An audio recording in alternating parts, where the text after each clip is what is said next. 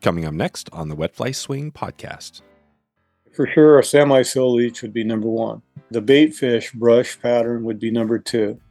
Then I would have a popper for number three. Then I'd have just a simple old woolly bugger for number four. After that, I would probably have some kind of damsel pattern or some kind of a bug imitation, or even my girdle bug I tie. It ain't really mine. I got it out of a book in 99. I just modified it. That I tie for smallmouth on the Umpqua. That was Mark Middleton on his top flies for bass, kayak fishing, tournament fishing, Idaho, and family today on The Swing. Welcome to the Wet Fly Swing Fly Fishing Show, where you discover tips, tricks, and tools from the leading names in fly fishing today. Hey, how you doing today? Thanks for stopping by the show. We just announced the winner of the Skeena Space School trip that's coming up later this year. We one winner took that home, but we actually have some slots open right now. If you want to grab one of the few paid spots we have to go on this trip, I'm going to be heading up to the Skeena Lodge with Brian Niska. We're going to be digging in. It's going to be an amazing trip. You can check in right now, wetflyswing.com/school. Before we get started, let's hear from our sponsors. Established in 1928, Daddy Flies is the oldest family-run fly shop in the world, now in their 94th year. Daddy's mission has always been to supply the fly fishing community with the finest products and services. Every fly they sell is either tied in-house or by a handful of select domestic tiers. Please head over to wetflyswing.com/Daddy to grab your in-house flies today. That's wetflyswing.com/Daddy, DETTE, to support this podcast and the oldest fly shop in the world. Today's episode is sponsored by Stonefly Nets, who is putting quality before quantity with their handcrafted custom wood landing nets. When Ethan designs your net, it's his hope and goal to help you form lasting memories every time you're on the water. You can head over to wetflyswing.com/stonefly right now to get started. That's STONEFLY. You support this podcast by clicking through that link to Stonefly online. Mark Middleton, expert tournament bass angler and veteran, shares his story today. We discover how to find bass on still water, what it takes to win a bass tournament, and why he is not a purist in fishing. Mark also shares our family connection and how his family cared for my grandma for over a year when Mark was a kid. This is a really amazing story, something we dig into today. I've known Mark a long time, way back to the old fly shop, and so we talk about that. A little family, a little fishing, and a little fun. Here we go. Making the family connection finally on this podcast. Here we go. Mark Middleton. How you doing, Mark? Hey, I'm great. Good. Thanks for putting this together. We've been talking quite a while about this. I've been thinking about this one for a while because of the connection we have with the family. And you've got a bunch of stuff going on, Project Healing Waters. You've got a lot of different fishing interests I want to hear about with bass and all that stuff. Before we dig into that, let's just start right off the top here on the family connection. I want to hear. I've actually got another podcast, which is a family genealogy podcast. So I'm actually going through and interviewing family members, past and present. We just had a family member who passed away recently, and I'm using as my opportunity to help document, so our kids and our kids' kids can hear these stories. So you're part of that family, Mark. You know what I mean? And I want to hear that story. So could you start us off there? Like, what is the connection to my family, my dad, and all that? Okay, so I had a stepfather named Leonard Sauter, who is your father's cousin. So I always heard of stories about a Doug Stewart fly fisherman. I had no idea who this fellow was.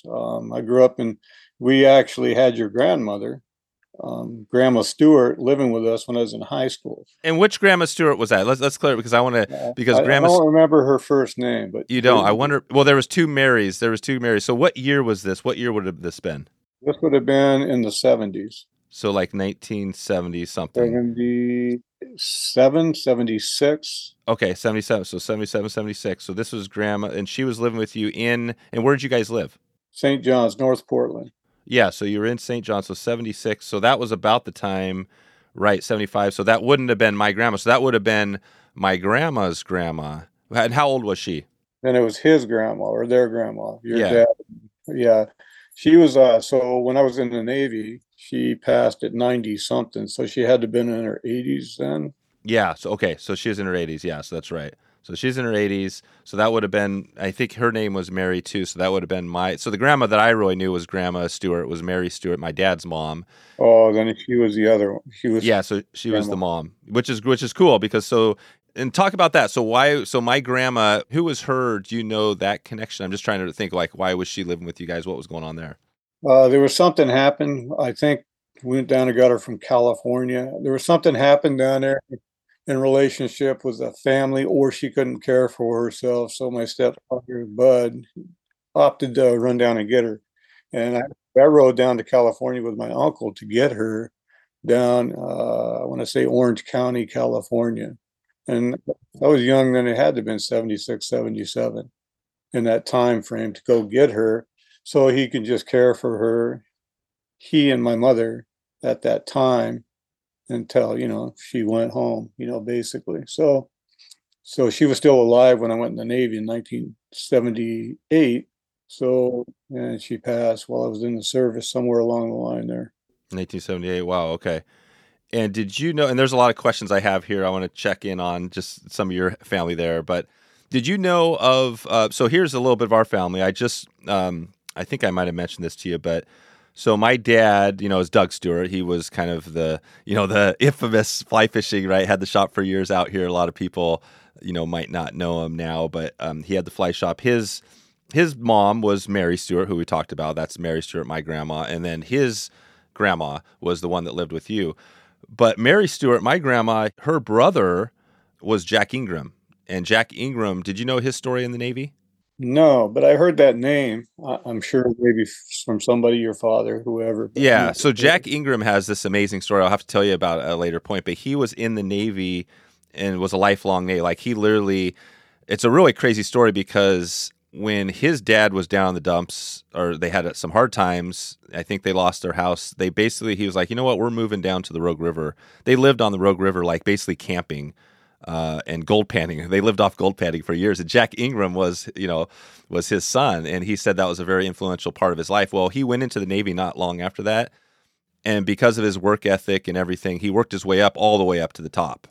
Right. And he was the guy, he was up in Alaska during World War II. He was a big part of the reason why we kept, the Japanese from invading and all that stuff. So it's this really crazy story. There's a book written about him, and I just read the book. And so anyways, I throw that out there just so I don't know. I've never been in the armed services, and I know you have, and I just want to make that connection because it's pretty, I'm living through stories of like that and maybe today from you.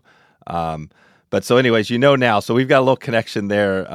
But talk about my dad. How did you first meet my dad, who now is in his mid 80s? So when I got out, so I went in the Navy in 1978 in June, got out after the Gulf War, hurt my leg. So actually I got out disabled veteran. They were on a downgrade from the Navy or any service at that point, trying to get rid of extra people they didn't need after the Gulf. So I had a bad leg, honorable discharge, but on a medical. So I was I was in basically almost 15 years, went in E1, got on E7, which is a chief petty officer. I was up for E8, which I was not happy about getting out because they could have put me maybe on a shore duty, or I thought at the time, but it worked out pretty good when I took custody of my two boys at the time and got out. But anyway, I finally took the leap when I started working. I went out, I started visiting your dad at his shop out there on Halsey and Wood Village. Then at that time, he started poking away with me on how to tie flies. Actually, he was a huge influence on me on tying flies, along with a couple of his buddies. We can get into that later if you want. If not, that's fine. But anyway, he was the first part of my fly fishing adventure. Tying woolly buggers, the ugly ones I used to tie and all that. But I've came a little ways since then, obviously. But I also do other fishing too, as you had said. But so I met him there, and we actually got a connection and started getting bonded. So I think the term he says for me is a shirt tail cousin, which we're not actually blood related, but we kind of own each other in a different way. Gotcha. Shirt tail cousin, yeah, and that's because Leonard Sauter was that your dad or your uncle? Yeah, we call him Bud. That was my stepfather. Yep. Stepfather, gotcha. So Bud was your stepfather, right? And that was the connection. And Bud was was he related blood to the family? No, he was to your family. Yes, he was your dad's cousin. Yep. My dad's cousin. Yeah, my dad's cousin. Gotcha. So he was probably one of my, gotcha. Okay. So now we make the connection He would have again. been your second cousin. Yeah. My second cousin. Okay. Awesome. So good. So that's it. So, and I remember that because I was around there in that time. I was in high school, and I remember seeing you around, right? You're around the shop. And who were some of the other people around there you were around the shop in that time? That was in the early 90s, mid 90s? Well, at certain times, obviously, I met Jeff, your brother, and Chris. I know both of them. And then at the time, I don't remember a lot of people, but that's where I met Jim Teeney. I met Oh, yeah. like Don Stewart, or Don Stewart. Anyway, Don from River City Fly Shop. Oh, yeah. Yeah. Don, not Don Stokes, but yeah, Don.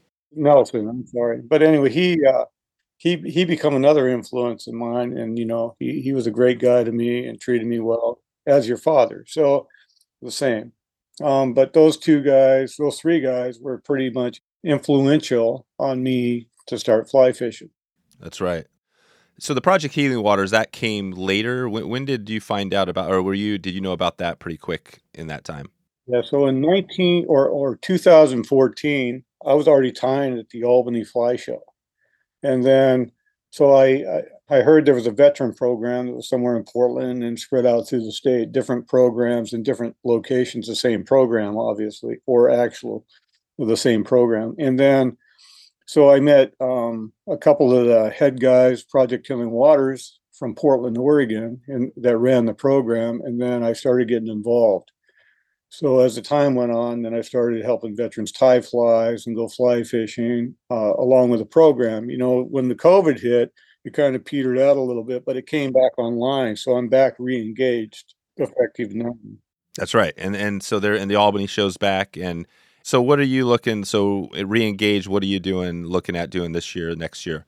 Helping veterans tie flies and fish when we have, I've been invited to the upcoming programs coming up, as far as taking like 8-10 veterans out fishing. And I actually go out and I help them, tie knots, cast flies, provide them with flies. I tie extra flies to take with me. I'll show them how to do those anytime they want to. And then obviously I got a big fly space here, so we don't have to always go to the locations where they have the programs. They can come here and tie as well if they wish to. Oh, nice. Gotcha. Okay. So yeah, you're fully involved and that's a great program, obviously. And I mentioned we had Bo Beasley on recently, who wrote a book that's coming out. I think it's coming out this month, on some stories of people who were, influenced by the Project Healing Waters, right? Who, a lot of these stories you hear about, it really saved their life. I mean, was that kind of for you the same thing? Did you run into it, or were you kind of already on a good track by the time? So fishing in general for me is like a church. So I grew up there were 6 siblings or 5 siblings, and I had 2 halves, and we were poor. My dad worked at Armor and Company in Portland here. My mom was a meat wrapper for a while, but it's like we grew up kind of poor, and then when we went out fishing, all the dysfunction and things that created from family, that was my church and my serenity. I still love the sound of a red-winged blackbird. Of all things, when they sing, it's heartwarming for me. But then, so as far as the veteran stuff goes, it was designed by Ed Nicholson, who I fished with in Alaska on a trip that I went on with Project Healing Waters. And he's a nice guy. He was a Navy captain, but it's designed to help veterans with their psychological and physical disabilities through fly fishing. And it actually works, because when you're out there, you're not thinking about the world's problems. You're thinking about how the water's sounding, the red-winged blackbird singing, just the beauty of being out, and just the nature and the fresh air, and smelling the pines and the firs and the junipers and things like that.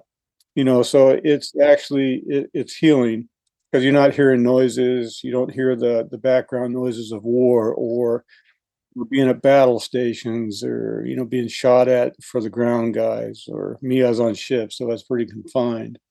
Or when you're at battle station, you don't know what's going on. You got to kind of wing it. Right. You got to wing it. Yeah. So you were on a Navy ship for most of your career. Yeah, well, they separate a little bit. So I was on 4 ships, 2 shore commands, 4.5 Westpac deployments, Pacific, Indian Ocean, Persian Gulf. So there's always hostile waters, just like the ground guys are always in hostile environments.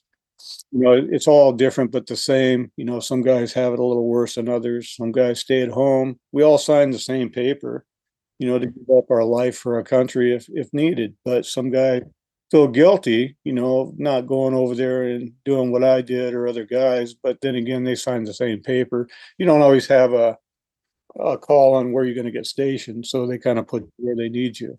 Right. Right. Yeah. So, and what is that in that Navy when you're on the boat? Is that, I mean, it's just probably like, I mean, how is that? How do you get used to that when you're on a boat for a long period of time? Well, at first you're not. I mean, in the berthing areas, you got three bunks. You got one near the floor or the deck, and then you got one in the middle and one on top. And then you got generally 40 to 80 people per berthing, depending on the size of the ship. Carriers, you got 3,000 people. So it's Wow. loaded plus 6,000 when you get the air deck. So it's almost 6,000 people on an aircraft carrier. So it's like pretty confined. When you go to battle stations, it's kind of comical. Everybody jumping out, trying to get dressed and get into your stations. Oh my gosh. Wow. They're always moving. So how does that, so you're all, I mean, 3,000, 6,000 people, it sounds kind of like amazing and crazy. So when they go to battle station, literally people are jumping up and within like 30 seconds, you got to get to your station?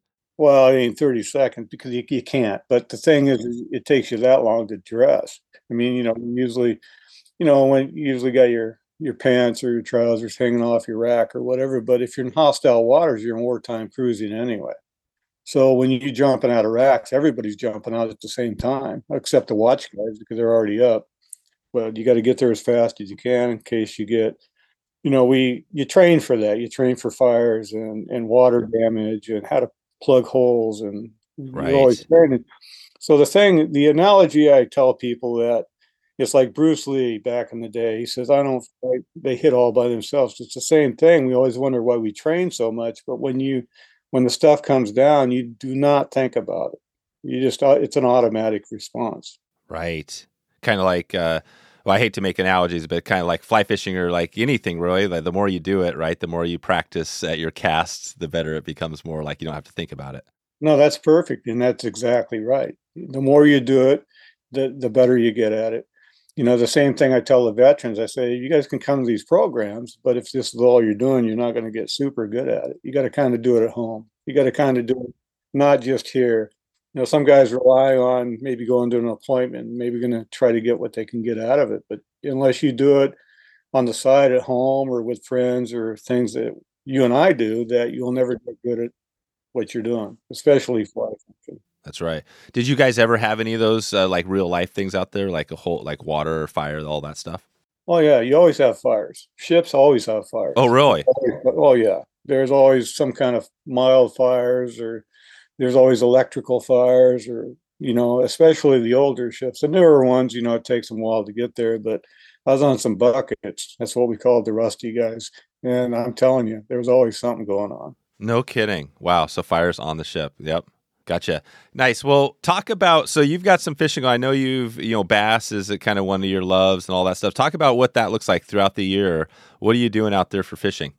So bass is my love. So, I was a purist after I met your father, and, I was kind of trying to be a purist for 20 years. I kind of cut my throat on that for me, not for other people. The guys that want to go chase steelhead for that amount of time to get one. Hey, that's commendable as heck. I just can't do it. I got to catch fish. That's just what I do.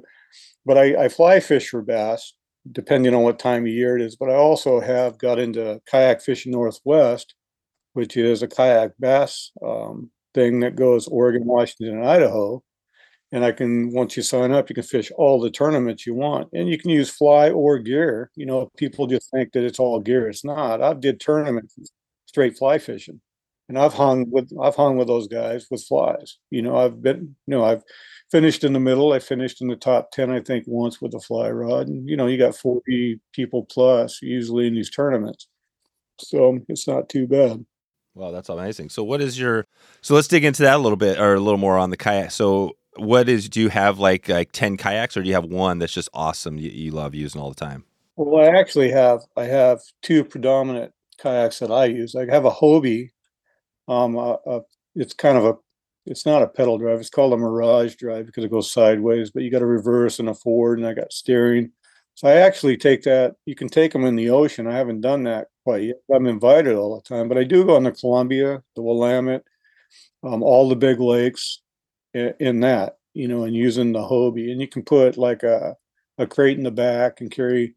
I think I got my 8 rods, and then if I'm not taking rods, I got it rigged up to where I can take 6 fly rods, and I set them up different depths. When I fly fish the Columbia for smallmouth and stuff, I'll take different sinking lines. I'll take a 24 foot, a 15. I'll have a dry line. I'll have a intermediate line, and maybe a couple other lines set aside, that I might want to use. And they're all rigged up when I go out there, different flies. But then again, I do gear too. Like right now, it's hard to get a fish to catch deep enough to get a fly because they're lethargic. So if you use gear, you're going to be more productive, I think, at this time of year. Because the season started March 1st for season longs. There's 3 season longs I'm signed up for, but I'm not going to start fishing yet till after Albany. I'll be tying down there in Albany. So if anybody wants to say hi, I'll be there. Bear Vault is one way to assure your next backcountry trip stays memorable, epic, and safe. Bear Vault builds a rugged polycarbonate locking canister that keeps bears and other wild animals away from your food. This in turn keeps your food safe, keeps the bears safe, and keeps you safe. I've got a classic story that I've told a few times about the bear taking my backpack while up in Alaska. I had my lunch and some snacks in there and just went up around the corner to fish for a bit. When I got back, it was totally gone. If I would have had that Bear Vault right at that moment, I would have been okay because my food would have been completely sealed. The bear would have had no idea and no reason to take my backpack. So a good reminder there. You might not realize it, but this type of thing happens all the time, even to experienced outdoorsmen. The great news for us is now we can experience the great stuff of a remote trip without ever having to worry about animals fiddling with our stuff. Sleep soundly knowing your vault has sealed the deal for you. Believe it or not, food storage is a key consideration while backcountry hiking, fishing, or camping. The Bear Vault also has some great bonus features like the see-through sidewall so you can find your stuff really easy, and a large opening, plus it doubles as a nice camp stool. This thing is legit. It definitely is this might be my favorite feature is the camp stool. I love a good chair out there. Check in with the crew at Bear Vault at wetflyswing.com/Bear Vault. That's Bear Vault, BearVault. Okay, back to the show. What is the kayak? So Kayak Fishing Northwest, what do these tournaments take us to a tournament? What does that look like? Are you fishing mostly the Columbia or all over the place? So all over the place. So there's a schedule that's put out every year. Marvin Forte, who runs Kayak Fishing Northwest, actually owns it, I believe, at this point. He schedules Idaho, 5 live events every year, and then 5 in Oregon and 5 in Washington. There's also a 6th one in Oregon, which is fly fishing only this year. It'll be at Davis Lake. Wow, Davis, that's amazing. Yeah, it'll be a fly fishing only event in kayaks. Anybody, it's an open, so you don't have to sign up for Kayak Fishing Northwest to do this. And any questions, they can get a hold of me or Marvin Forte with Kayak Fishing Northwest. And it's going to be a great event. I'll be there. And we got a sponsor, Portland Fly Shop, sponsoring that event for us, which is going to be fantastic. But also, we don't just have day events. So they're spread out. Every month, starting in May, we have a day event per state. And you can do any of them if you're signed up with Kayak Fishing Northwest. The other thing is we do monthly events too, which are kind of online, where you take a picture, send it in. We do that anyway, but you can fish the whole month with no pressure. You can fish anywhere where it's a legal public boat launch, public lake, public pond. You can't fish, private stuff because not everybody's accessible to that. Gotcha. Wow. So this is cool. So Marvin sounds like he's got this set up for lots of live events and even the online stuff, trying to get basically everybody, like even if you can't get to an event, you could still play the game and get in there. Yeah. I mean, if you can't go on the day ones, you can darn sure sign up for the month-long ones or the season longs. Season long goes from March 1st to, I believe, the end of September. Yeah. So I'm in 3 of those actively right now, but I haven't fished yet. I'm just getting everything ready to go. My fly boxes are pretty full because, like I said, I don't just gear fish. I got a love of the fly rod, and But then again, I want to compete at the same time. So Gotcha. And is this similar? How similar would this be? I'm not sure if you've been out to some of those, like the bass tournament, right? The big bass tournaments out towards the east. Is this similar to that, where you guys are wearing kind of sponsored shirts and all that stuff, or is it more laid back?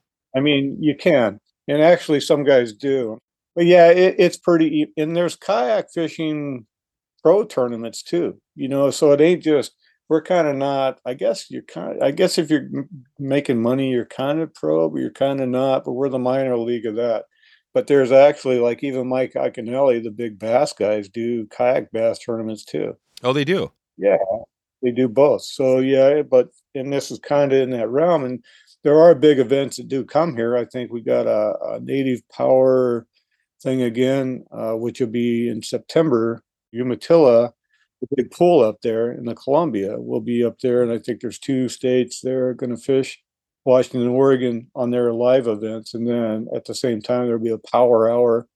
Every hour there'll be a big fish prize, and there'll be, I think it's unlimited on how many you can catch, but they got to be, I think at that tournament, 14 or 15 inches maybe per fish to count them. So there's things on our onlines, it's got to be 12 inches or bigger to count it. But normally by the time that season's over, you're up in 17, 18, 19, 20-inch fish anyway. 3 or 5 fish you're counting, or, the season long as you get the top 5 largemouth and the top 5 smallmouth. In our case, the longest 5 of each species is what you count, or what they'll count. They automatically call as you send fish in. Oh, gotcha. And how do you send fish in? Do you take a picture, or how does that look? Yeah, a picture on a board. So we have a catch board, which is 26 inches long. It has like a fence. You got to put your fish up. It'll be on the left side or port side of your mouth. And then the mouth's got to be closed. You can't cover the eyes. You can't put your fingers under the gill plate, and you can't touch the tail. And we have identifiers with codes on them, so they know who you are basically, and what tournament you're in, and they'll score it that way. That's cool. Right on. So it's all usually what you do are these tournaments mostly bass, or are there other species? I mean, they do other species, but like they do redfish down south and stuff like that. But for me, it's bass. And I think there's walleye ones too, from what I recall. So. Yeah, I see. Okay, so and the idea with the kayak fishing is that it basically just takes out the power boat, right? It's just more. Is that kind of the idea, that it just makes? Yeah, the thing for me, it's less maintenance. I don't have a place for a boat anyway, and at my age, I sure as heck don't want one. For the maintenance and the motors and going to the salt, you got to run them out and all the other stuff that goes along with that.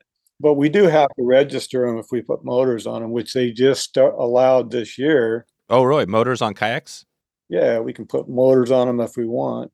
Kind of takes away from some of it, but I voted yes to give everybody an equal field, because before that, it was just a disabled people, which I qualify for too, but I didn't think that was fair for me to do that and run around circles around these guys that are tired.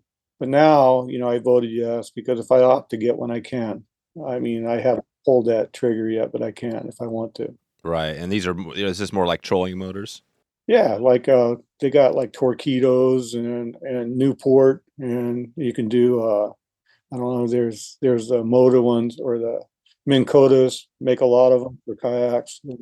It's expanded pretty well, way beyond what I thought when I got one. So yeah. And are you using all of the like the sounders and stuff like that, fish finders on? Yeah, I have a fish finder on mine now. Yeah, some guys these young guys, they crack me up because they got these big ones. I just got a little one. I use it basically just for depth and water temperature for me. I mean, I can go get a bigger one with side scans and all that, but I really don't want to do that. Not for me anyway. I'm having more fun than I'm taking it serious. Gotcha. Yeah, it's interesting because the naming, we have Phil Roy, who's kind of he's our Stillwater guru. He's more focused on trout and stuff, but he's hosting episodes now for us on a separate series, and they call them sounders, mainly because they're not just about finding fish, right? Because a part of it is finding structure, maybe if you even don't see the fish, things like that. Do you find that when you're using it, you're looking for other things on top of just the fish? Absolutely. You're looking for a hard bottom, especially like certain times of the year. And then if you're around a lot of weeds, you can see that kind of stuff. And then, like you can kind of see if you can figure out if it's a log or whatever's underneath you.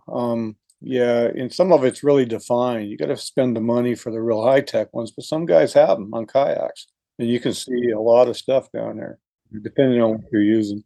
Yeah, exactly. Well, that you mentioned you finished in the top, kind of I don't know what it was, top 10 or in that range on a tournament. Can you take us to that tournament and talk about like paint that picture of what it looked like, the whole thing?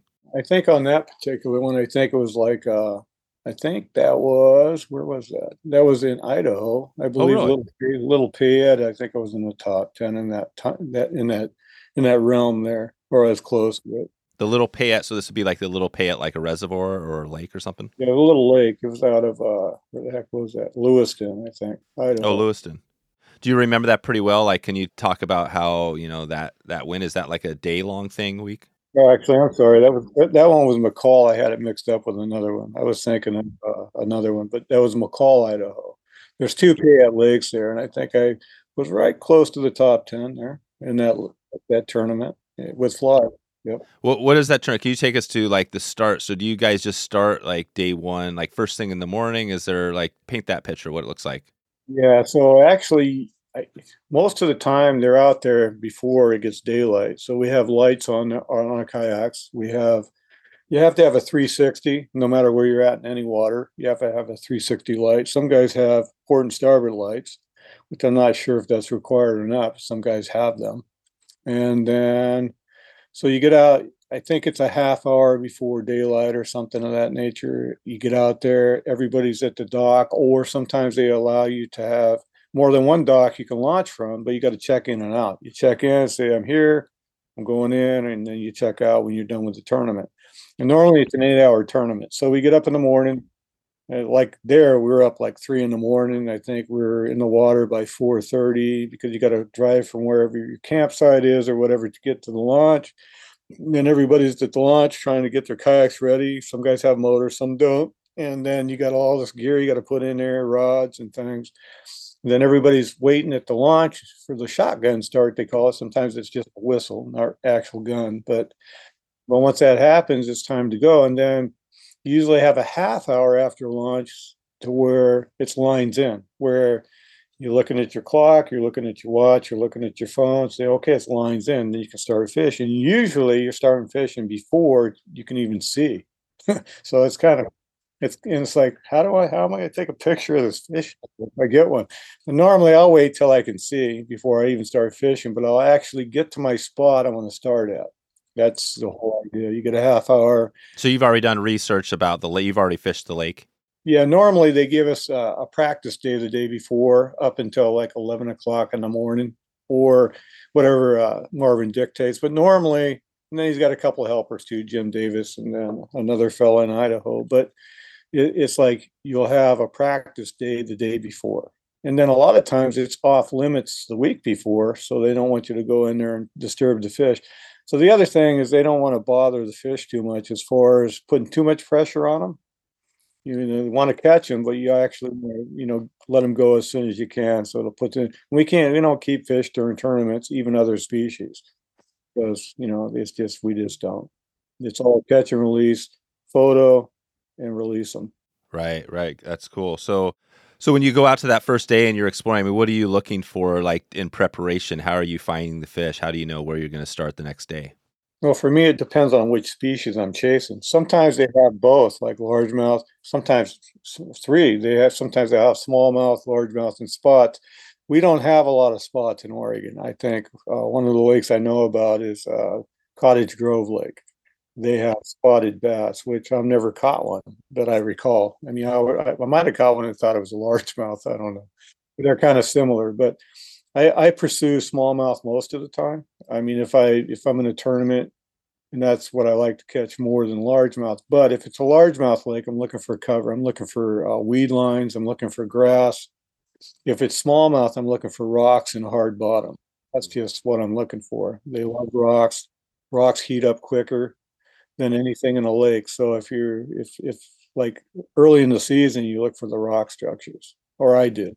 And this was early. Was that McCall one? Was that earlier in the season? No, that was like mid-season, but it was still kind of chilly in the morning, but it was actually really nice in the day. Gotcha. So that's it. So finding structure.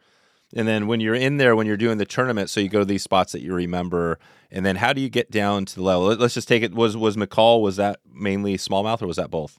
That was smallmouth for sure. Yeah, smallmouth. So when you're going for smallmouth, like, so you know where you think they're going to be, then how do you get down to the level? How do you find the fish?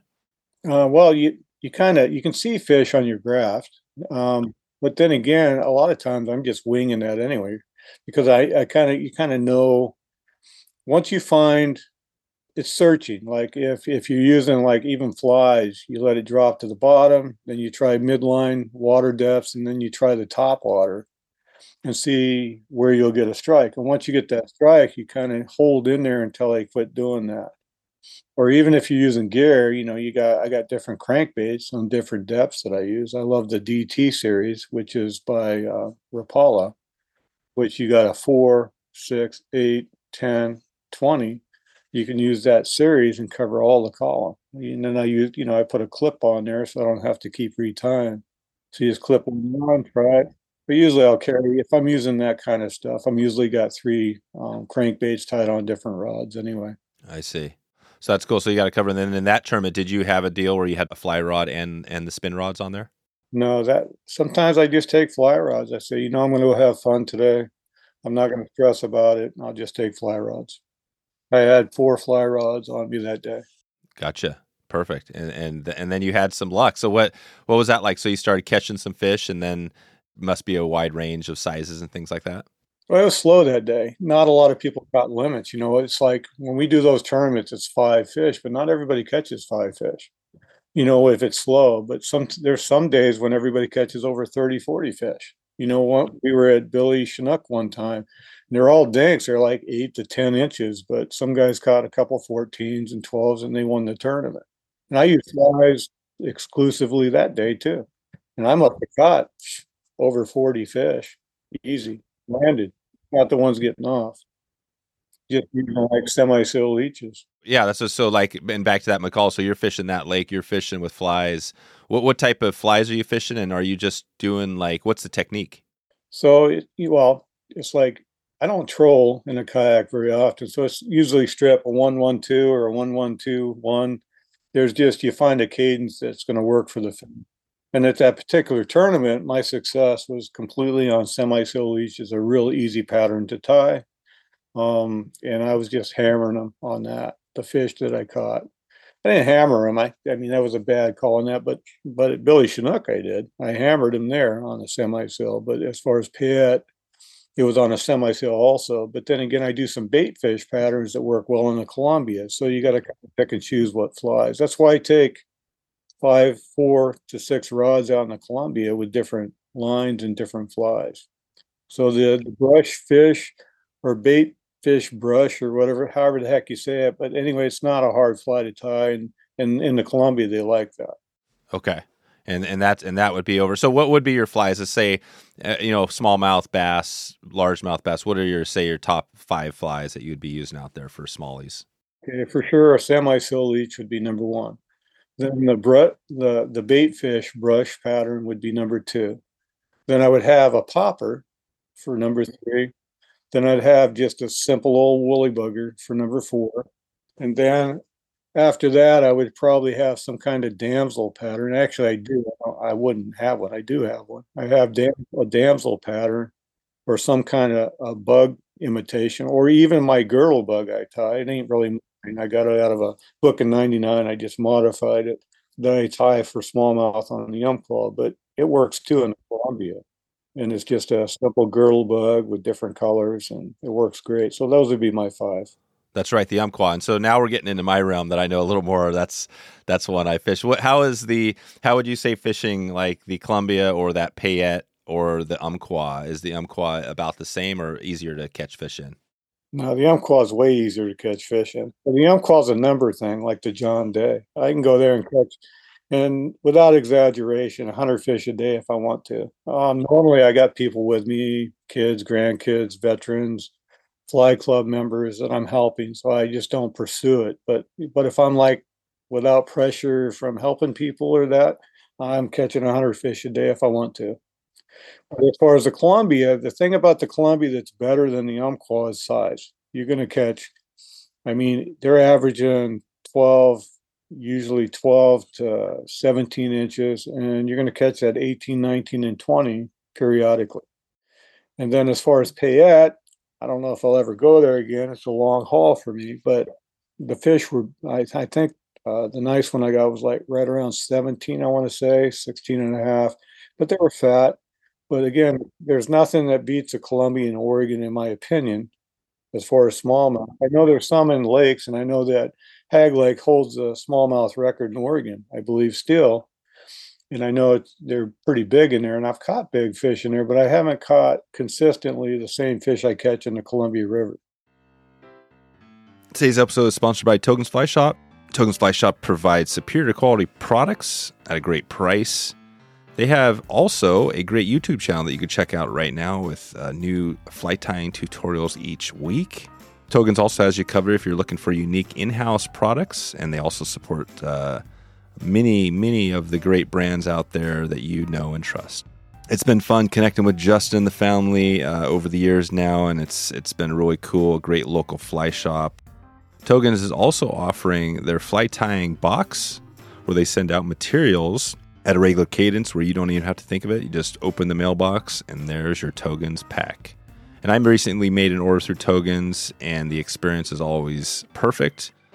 They've got you covered if you ever have questions or need any help, whether that's a YouTube tutorial or connecting with them personally. Since 2005, Togen's has been over-delivering on customer service, and it's time for you to check out Togen's Buzz for yourself. You can head over to wetflyswing.com/Togen's right now to check out their diverse selection of products today. You support this podcast by clicking through that link to Togen's online. That's Togen's, Togens. Okay, back to the show. So, and then what about on largemouth? So are you doing equal amount of tournaments with largemouth versus smallmouth? Yeah, so they bounce it around. And then even on the online, they'll have a smallmouth month, and they'll have a largemouth month. They'll have a lake lunker month, which is usually largemouth, but there's smallies in there.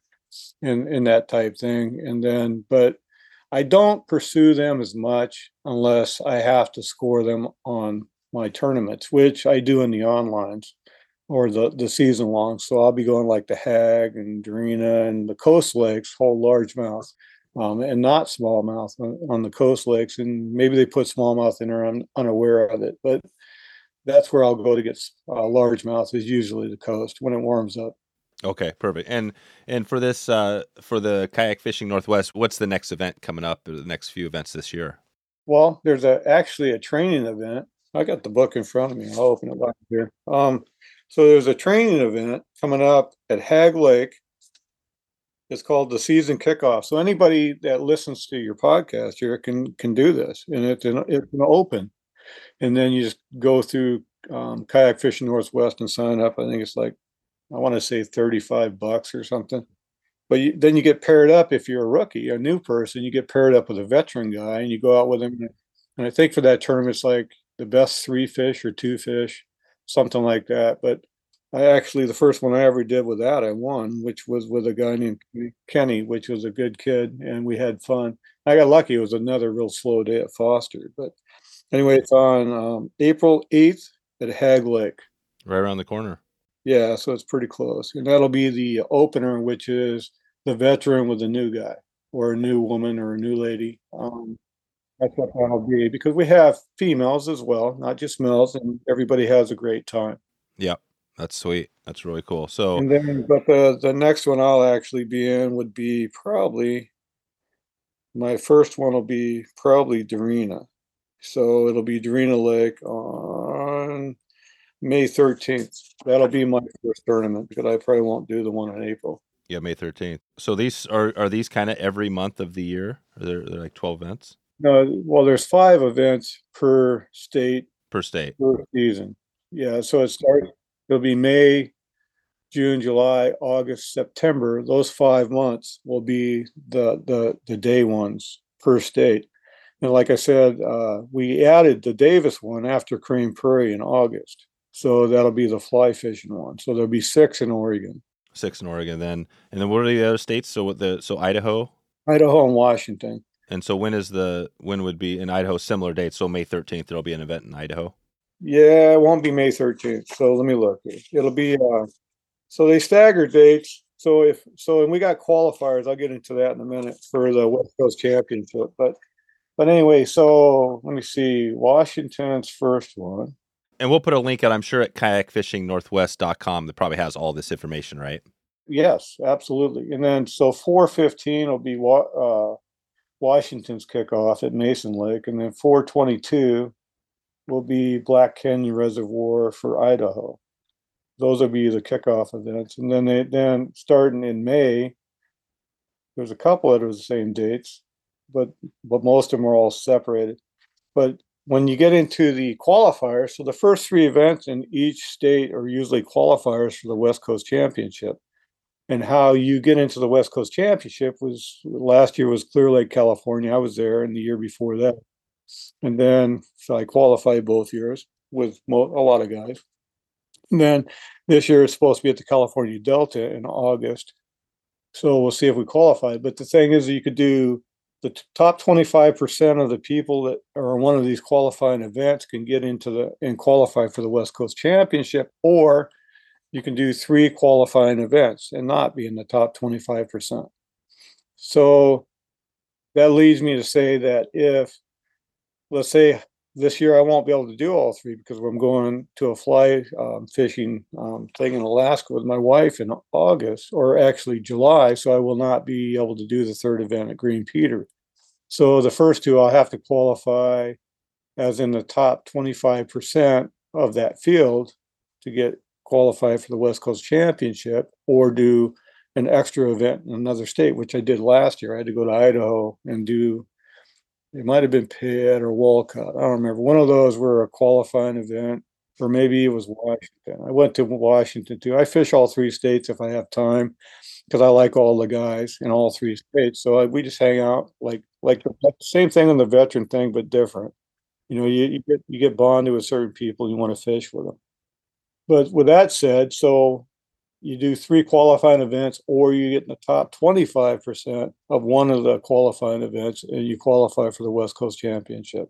Right on. And the West Coast Championship is the same deal. It'd be bringing together. Well, California, I'm sure, is huge. That's got to be a gigantic. Yeah, and that's usually a real big event. Like Clear Lake, I think. I don't want to exaggerate, but I think it started off like 120 people were qualified or actually signed up to do the event, and it ended up to be like 103 or 109 that actually did the event in Clear Lake, California. The lake's huge. You can hold as many people as you want to put on it, but it was really slow last year. The year before that, it was way better. So I didn't do it very good, but I did catch some fish. So no, this is awesome. So what is it about, because we get into this, we've talked about this before with like Euro nymphing, and all the competitive fly fishing. Like, what is it about you that keeps you going here where you could just be out, on your own, just kind of floating around, not doing, like, why the competition? I think that I always wanted to do it as a youth. So it's like, and how this started, this didn't start with me. So, I have kids too, right? So I have a boy named Mark Jr. that says, hey, Dad, let's go bass fishing. I said, okay, let me get the fly rods. Where do you want to go? He said, no, like we used to. Because I used to take him to Hag when he was a kid. We used to catch a lot of smallmouth and largemouth. So I started with a couple rods, and this is funny because I got like, I don't know, 15, 20 fly rods, and all the stuff I invested in that. So I started with a couple rods. We got in tournaments. I said, well, I'll need the rod for this, a rod for that. Now, as we speak, I'm looking at 17 rods for bass fishing. They're gear rods. Gear rods. On top You're about equal. You're almost equal. It's crazy, but fishing's crazy. But it's like you can do other things with money, that are worse things to do. But anyway, it started with Mark Jr., and it was supposed to be a dad-son thing, and it just got bigger, and I got to know people. And I think if you're in the competition, it adds a little more oomph to your fishing. For me, a little more excitement. And you probably get better. You probably actually maybe even get better because of the comp, right? That's the Euro anglers. That's what they say. Yeah, well, this is the other thing. You hit something on the head that people don't think about. If you know how to gear fish for bass and fly fish for bass, it makes you way better. because you got both spectrums, and you can, and then, different way to read waters, or, depths and water temperatures, and are they on top? Are they in the middle? Are they on the bottom? You hit something that's really important on the head. It's like some guys are purists, which are cool if they want to do that. And I've done it. I've done it for over 20 years. But the thing is that I'm getting older, and sometimes that false casting with shoulders and wear and tear, it wears on you. But the thing is that I fish. I told, even though Hill and Watersfield, I said, I just discovered that I'm just a fisherman. I started off a spinner fisherman on the Deschutes River with my father when I was like 8 years old. At Mecca Flats is where I started fishing. I didn't know what it was called back then. We called it all kinds of weird names because there was a guy that owned the house, and my dad gave him whiskey to camp there. Yeah, what'd you call it? What'd you call Mecca back then? I think this is appropriate. We call it fat asses. There was a heavy fella that. Oh, right. Yeah. Yeah. Well, we'd camp right by his house. The guy'd have rattlesnakes in friggin' cages and stuff. Oh, wow. He was kind of out there, and we used to poke it we'd heat up a rod and put it in there, and the rattlesnake would snap at it. It was kind of. Damn. He would have pet rattlesnakes? Yeah, I don't know if they were pets. I don't think you can have a pet snake. I don't even think pet snakes are pet snakes. But he would have pet in like a cage. You have rattlesnakes in cages, yes. Oh my gosh. That's intense. That is. So that's the big guy. That's the fat guy. Yeah, the big guy. So we didn't have waders and stuff back then either. People, they didn't. I don't know. I'm not sure how your dad had you guys fishing, but we didn't have waders. We didn't have nothing. We slept under a tarp. My dad had a big old truck tarp. There were like 10 people in there. We'd fold it over. Everybody went up in there. See, Mark, that's the thing about the old school. We always joke about it, right? Because it's like, oh, our kids, they don't understand it. But I mean, my dad, I've told this story before, but I mean, when I was like 12 or 13, so this probably would have been in the mid 80s or something, maybe he was even younger. He'd do his guide trips. He'd go down on a trip. I'd be on the guide trip, right? Because I'd be there all summer with him. And then he'd leave me over like 2 days over the weekend until he came back for the next trip. And I was a young kid. Yeah. And so he's like, all right, go save the camp, and it was like, I mean, I can imagine leaving my daughters on the river by themselves. Not anymore. Same thing. I mean, it's like he'd hand you a rod, he'd tie a lure on it or whatever, and said, here, go fish. And we'd run up and down Mecca Flats, all up and down there. And there'd be a whole bunch of us. But then again, it's like we would, and every time I'd break off, I think I just wanted his attention. I'd go have him tie the knot. And I think I really knew how to tie it. Say, hey, can you tie my knot? Broke it off again. But yeah. How did you do that with your kids? How did you get your kids? How did you plant the seed with them on the fishing? I think I eased them into it. Just like Sean, my youngest, he was like, I don't know, 6 or 7. I'd hook a fish down on the umpqua for him and let him reel it in. Same thing with Mark and Josh. I have 3 boys, and I have 1 daughter that likes to fish, Samantha. Oh, wow. Yeah, so I have 4 kids out of my 6. I have 6 children. You have 6 kids? Yeah, they want. Holy cow! Amazing. Yeah, I do. Yep. I started young, so I'm 62. So Mark's 42. I started young. So. Wow. Yeah, I always forget that. Yeah, I know you told me that before. 6 kids. So that must be pretty cool having all those kids, because it's like, like family, right? We started off this thing talking about family, but I mean, how is that for you? Do you just could you have 12 kids and be loving it too? I could. Well, I need a village, you know that, right? That's right. Well, I got 8 grandkids already, and I have 2 greats already, because oldest grandson, my daughter started early, is right behind Sean, which Sean's 23, so Alex is 22. Wow. In June he'll be 23. Where are your kids? So you got these 6 kids. Are they spread around the country, around the Northwest? No, they're all here. I got 2 in St. Helens, 1 downtown. I got 1 over Northeast. Where's the other one? The other one, and 2 of them are in, like, one's Hillsboro, one's Beaver. That's cool. That's cool that everybody's there. That's pretty amazing. We see each other when we can, but they got lives. They grow. It's like being a father. You say, hey, you're older now. You got to figure it out. I know. Yeah, I think about that, about my deal. Like I was saying, we just had a, family member pass away, and you start thinking about that stuff. You're like, wow, this could happen quick. And that's part of the reason why I started the podcast, where I'm kind of trying to do that tracking of, the storytelling there. Is that, I mean, my dad, we both know my dad, right? I mean, he's in his mid 80s. He hasn't fished in a while now. And, and he's still doing pretty good. but he's slowed down a lot, and it's one of those things where, man, I just kick myself every time. I'm like, man, I need to go over there and see him more often, but I just struggle with it because it's like life is there. Yeah, I call him Do periodically, you? as you know, or I thought you knew. Yeah, but yeah, I just check on him and say, hey, how you doing? I invite him every year. I go to the Elm Club, but I know he's getting older, and it's hard for him to get down there and get around. So I don't necessarily want to bother him. I just want to say, hey, man, I'm here if you need me, or that type thing. Because I really admire your dad, and I really respect him and what he's done. Yeah. Right. Yeah. What do you think it is about my dad, what he's done that makes it so, I don't know. I'm in the inside, right? So it's hard for me, but what do you think about my dad? I mean, he had the fly shop, he had some things. What do you think is respectable about his thing? His drive. When you have a drive, same thing I talk to my kids about. If you can either, like me, I'm a disabled vet, 3 hip surgeries, bad vertebrae, this that. I can sit on my butt and get chunky, or I get off my butt and do something. I write articles when I can, but your dad's a heck of a writer, and very, very commendable, very good at what he does. I know he's a teacher and things, but in his fishing, he's very well versed on it. I mean, he's a great fisherman. I mean, I know he's getting old, but he was great caster, great fisherman. I mean, I taught him things about bass, but once he got it, he was catching the heck out of them. So That's right. I always feel like the older generation, like we're talking about these old guys, but my dad was just, he was like pretty much a professional athlete, and you know what I mean, like almost baseball, basketball, right? Went to University of Portland at the highest levels, and it seems like the next generation we lost a little bit, right? We weren't quite as good. oh yeah. It seems like that's the way it goes sometimes. I don't know.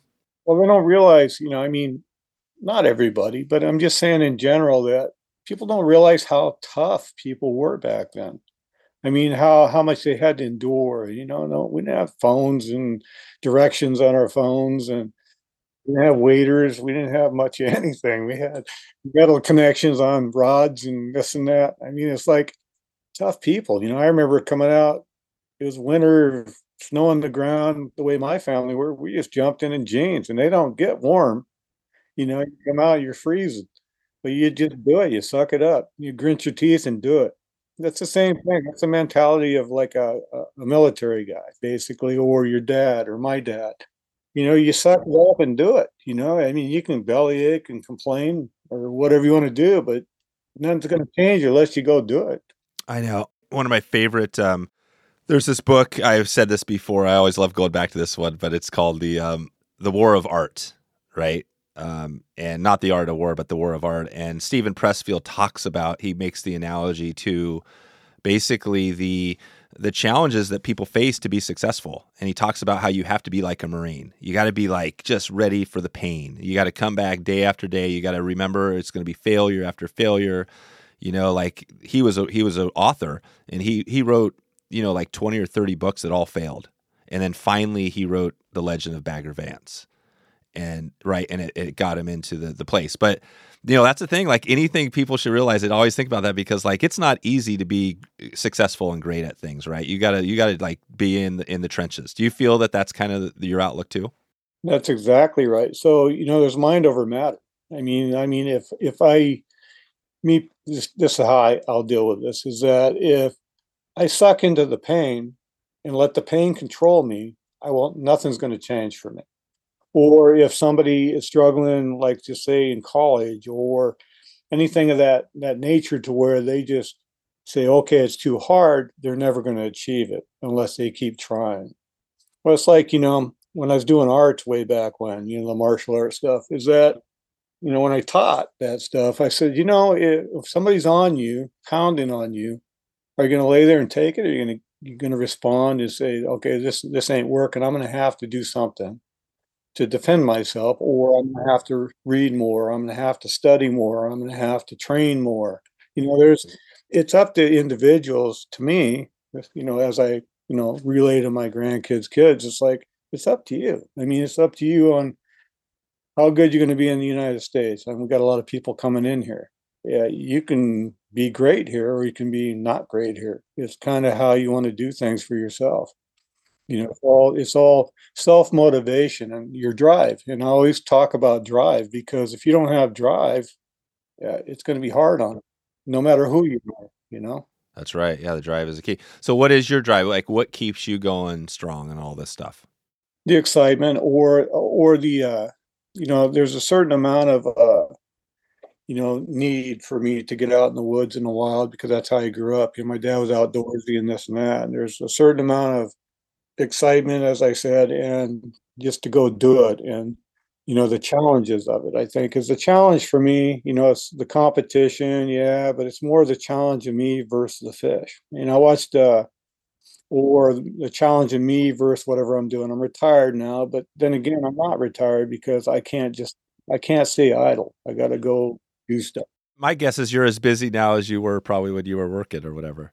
Maybe more in some ways because, well, and it's like one of my daughters. She said, "Well, I got this," and I said, I worked my butt off when I worked, and I was never a lazy guy. I'm not a lazy guy now. So it's like, well, you got to, have your kid go with you, or how are you going to train him, or this or that. When I hear certain things, it's like you got to have that drive to do it. But it's more about, the training of yourself to be motivated, basically. And I've always been motivated. Your dad's motivated. He's very motivated. I'm sure he still is now. I haven't seen him in a while, but I've talked to him.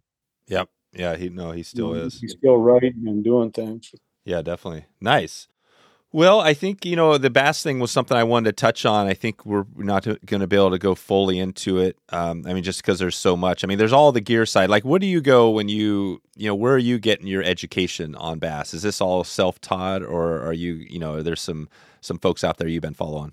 No, it's not self-taught. So I learn, and that's another thing I guess I want to say is that you don't stop learning, right? I might know how to throw a crankbait or a fly rod, and I'm always watching different stuff on YouTube or new techniques. Or YouTube, I think nowadays is a blessing for a lot of things. You can learn how to cook. You can do a lot of things on that. So I watch a lot of YouTube, and I listen to people. I don't just try to blurt out that, hey, I'm the best, this and that. I don't do that. I'm saying I want to learn, right? I'm not an old dog yet, even though I'm an old salty dog, but I'm not an old dog yet, Yeah. But it's like I learn all the time. And I think that's the key is if you keep learning and trying to improve yourself, no matter who you are or where you're going, then that's a blessing for yourself. And it warms your heart to know that you're accomplishing something. Yeah. Yeah, it does. What's this? You mentioned a trip up to Alaska. What's that a trip looking like? Yeah, so I actually Jim Teeney referred this. Oh, nice. I was looking for a place to go in Alaska for me and my wife to go fly fishing, and he referred the Duncan brothers. Which, oh yeah, of course. Yeah, so we opted. We talked about it. We talked, and I hung up the phone after talking to one of the Duncan fellows, and Beth looks at me and says, we're not going to take money and this and that with us. Let's just do it. So we signed up to go in July to we go to Anchorage to Bethel and then take a puddle jumper out to what they call lower base, and we'll be out there for a week fly fishing with these guys on the boonies.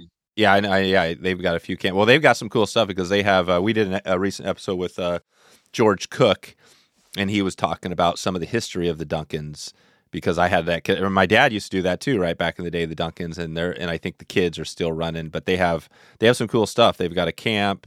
They've got, I'm not sure if they have a lodge, but yeah, they do some are you guys going for rainbows or for Chinook or what are you going for? So when we go up in July, there's going to be, Chinooks will be in the tail end, but there'll be a lot of sockeye, chum, rainbows, grayling, maybe pick up a silver or two, but that's basically it. And they hit them on mouses and mice, and it's going to be a hoot. But there's a video on it on YouTube, if you look up fly fishing Alaska with the Hushin brother, Hushin, whatever that site is, that guy does. But it shows exactly the trip that I'll be going on, me and Beth. Oh, good. We'll get a link out in the show notes to that as well, so we can take a look at that video. I'll send it to you when we're done. Okay. Yeah, send it to me, and we'll put it in the show notes. And then we can look at it. But it's actually, I'm going on that trip, and we're excited about it. It'd be different, I'm self-sufficient at fishing. I'll hire a guide periodically because either I know them or I want Beth to catch fish. other than something I don't do a lot of, because I don't do a lot of salmon steelhead fishing. Even though I've caught plenty of salmon on flies, I have not caught a steelhead on a fly yet. I've got them on gear, but I don't really pursue it. It's that I like to catch fish. I don't like to go looking for them or have to wait a week or two or a month. And God bless them, people who do that, but I can't do it. I just have a hard time. I got to go catch fish, man. I know steelhead is one of those. There's well, you talked about the stillwater stuff. I mean, you got muskie was another one of those species that's like, does that have any interest to you? Yeah, actually, and I've been offered by some of the guide friends I got. This won't be me paying out of pocket. It's when they have free time going to look at stuff. I just go with them. But yeah, muskie is a big interest for me. I know we got them up at what is that, Mayfield? Up in Yeah, we got Washington. 'em up there. Yeah, and I got Yeah. a buddy from Washington that goes up there and catches them. He's a great guy. He's good at fishing. He's a fly fisherman. These huge flies for those things, over a foot long for those flies. Yeah, it's really cool. Muskie's another one of those species, kind of like steelhead, right? You got to put your time in, and might get that one chance. Yeah, I still steelhead fish, but I don't put in the time of the guys that love it. I don't love it. I mean, I like it, but I don't love it. Bass, on the other hand, I love. So I mean, we all have a species that we kind of fall in love with. I got choked with trout when I was a kid by my dad, and then I started catching these weird looking fish at Hag Lake a long time ago, where I made up one of my flies that is in your dad's book, actually. Oh, really? Bringo bugger. Yeah. Oh, yeah. Yeah, that's right. The Bringo. Yeah. Practical fly fisher. But I was watching bass chase perch, and it's like, okay, I can tie something that looks like that, and I did. And by golly, that thing still works. That's cool. Yeah, we'll put a link in the show notes to the. Maybe we'll find that, the Practical Fly Fisher. I think that was one of my dad's first books. Yeah, I'm in that one. Yeah, and you're in that one. Good. So we'll do that. And no, this is good, Mark. This has been a lot of fun. How about we take it out here with our 2-minute drill? We got a few rapid fire questions, and then we'll kind of wrap it up. Well, do her, man. Let's go. All right, let's do it. All right. So first of all, I always love to start off with a little multimedia on music. So do you have what's your type of music, band, or give us something we can listen to on the way out of here? Bachman Turner Overdrive, Taking Care of Business. All right, nice. All right, perfect. What is so with your fly rod, you've only got one rod you can use for smallmouth bass fishing. What is it, length and weight? It would be it'd be actually my 6-weight Thomas & Thomas Zone. Okay, 9 foot? 9 foot, yep. 9 foot, okay. Great. What is your one bass tip? If somebody's out for smallies, they're kind of maybe new to it and they're heading out their first time, what do you tell them? Be patient. Yep. Be patient. So does that mean you're on a spot, just stick tight? Yeah, because eventually you're going to find them. And once you find them, then you kind of hold in there. But sometimes searching, because I'll move around. Smallmouth move more than largemouth. Largemouth are more sluggish. I don't think they're lazy. It's just the way they are. They're more of a warmer water fish and less current. Smallmouth are definitely more current, and they move around chasing. They'll chase shad all over the place, or bait fish they're chasing. The largemouth kind of hold and wait more. Yeah, they wait more. Okay, and what about your trip? So you're doing this Alaska thing. Do you have another big bucket list trip you want to put together down the line? Not yet, but we're working on stuff like that. I think that eventually go fishing with David Stewart. That's right. Well, maybe we could do. Maybe if you guys, we've talked about this Umpqua thing, but I think this bass thing would be fun. Actually, I would love to get out there on a day with you in a kayak and do exactly what we've been talking about today. Well, maybe that's there's good news. Beth has one that sits here most of the time, and by golly, you can jump in it. And then I have just real fast. I have paddle yaks too for like the Umpqua, so you don't break your drives. Oh, okay. So because it's a moving river and it's small, so we don't take the big hobies down there. We take paddle kayaks. Paddle kayaks, sure. Okay, good. Paddle kayaks where you can have your gear and like you can do overnight camping and stuff. You can if you want, but normally we'll go A to B and go back down to where we're camped anyway, like some Sawyer's Rapids or Big Cave, wherever you're at. Yeah, I would love to do that. Yeah, we've done the drift boat thing over the years, and that's always been fun. But I think kayaks would be a lot of fun too. Yeah, I go to Sawyer's, and it's on. When is it? 8th to the 11th, I think, of June. Sawyer's Rapids. It'll be, and then Salmon Creek fly fishers will be there. The veterans will be invited. Any family will be invited. We'll be there. Oh, you'll be there. So this is it. So okay, so let's follow up. We got a couple things to follow up on there, and then we'll get the kayaks going. And Cool, Mark. Well, that's all I have. That wraps up our little drill here. I mean, I feel pretty good about this. We've been talking about this a long time, catching up. It was fun to talk a little about the family at the start and make that connection to you. And I think we'll just kind of keep in touch here. And I appreciate your time today and shedding the light on everything we talked about. And looking forward to seeing you at Albany. You'll see me in Albany. And by golly, thank you very much. And hopefully it comes out well. And we just had a great conversation and a lot of information. So there it is. wetflyswing.com/454. You can head over right now to that URL 454 and get some of the links and check out what we talked about. Even that Skeena Space School, you can check out. We'll have a link there where you can join and enter. Actually, you can join and just get some information on that trip. Skeena Space School Lodge. Right now, it's also at wetflyswing.com/school. And you can see if we have any availability left on that trip, and I'll fill you in on the details. Skeena River doesn't get any better than that. It's been a number of years since I've been there, and I'm excited to get back this year and hopefully see you up at the lodge and on the Skeena River, hanging out with some amazing water and some amazing fishing. Okay, let's do a quick listener shout out before we get out of here. Dale Cullum. Dale reached out and said he lives in British Columbia, Canada, and he said his favorite species, he's got a 3-way tie here. He's got rainbows, cutthroat, and bulls. So all 3. He couldn't choose one, so he just picked all 3. That's pretty amazing. Dale also says, love the podcast. Keep doing what you are doing. Thanks, Dale, for checking in. I appreciate your support on this podcast and for dropping a line quickly there on email. Look forward to catching up with you soon. If you want to get a shout on this podcast, reach out to me, Dave at wetflyswing.com anytime, and let me know where you're coming from. Especially if it's been a while or if you've never checked in with me, you can do that right now. It's really easy. Social media, if you're out there, Instagram, Facebook, wherever. I would love to hear from you, and just let me know if you've been listening, if you enjoyed this podcast, if you're listening to the very end and haven't connected, now is the chance. We've been talking to some people around Europe, which has been amazing. I know there's a few people out there that are listening as well. So if you get a chance, would love to hear from you. It's what keeps me going strong, knowing people are listening and loving what we're putting out there. Let's take a quick look where we are heading next right now. Let's see where we're heading next. Where are we heading next on this podcast? Okay, what are we heading next? Wow. Okay, so next week we are jumping into another amazing week. So we got a Catskills episode. We're going to go deep on the Catskills next week. That's going to be a big one. And then later that week, we got Craig Richardson on from the Euro School. Craig's going to be one of our guides on the Euro School this year. And if you're on that trip, you don't want to miss this episode because Craig, along with Pete Erickson and his team, Craig is going to be one of the guys. And I can tell you right now, this episode is going to be epic. He is bringing some tips that you're going to need, and he digs in a little more to the trip. So this is exciting for that. And also, yeah, even if you're not going on that trip, always good if you're interested in Euro nymphing. This is the one to check out. And I'm just going to leave it at that, and we will check in next week with you.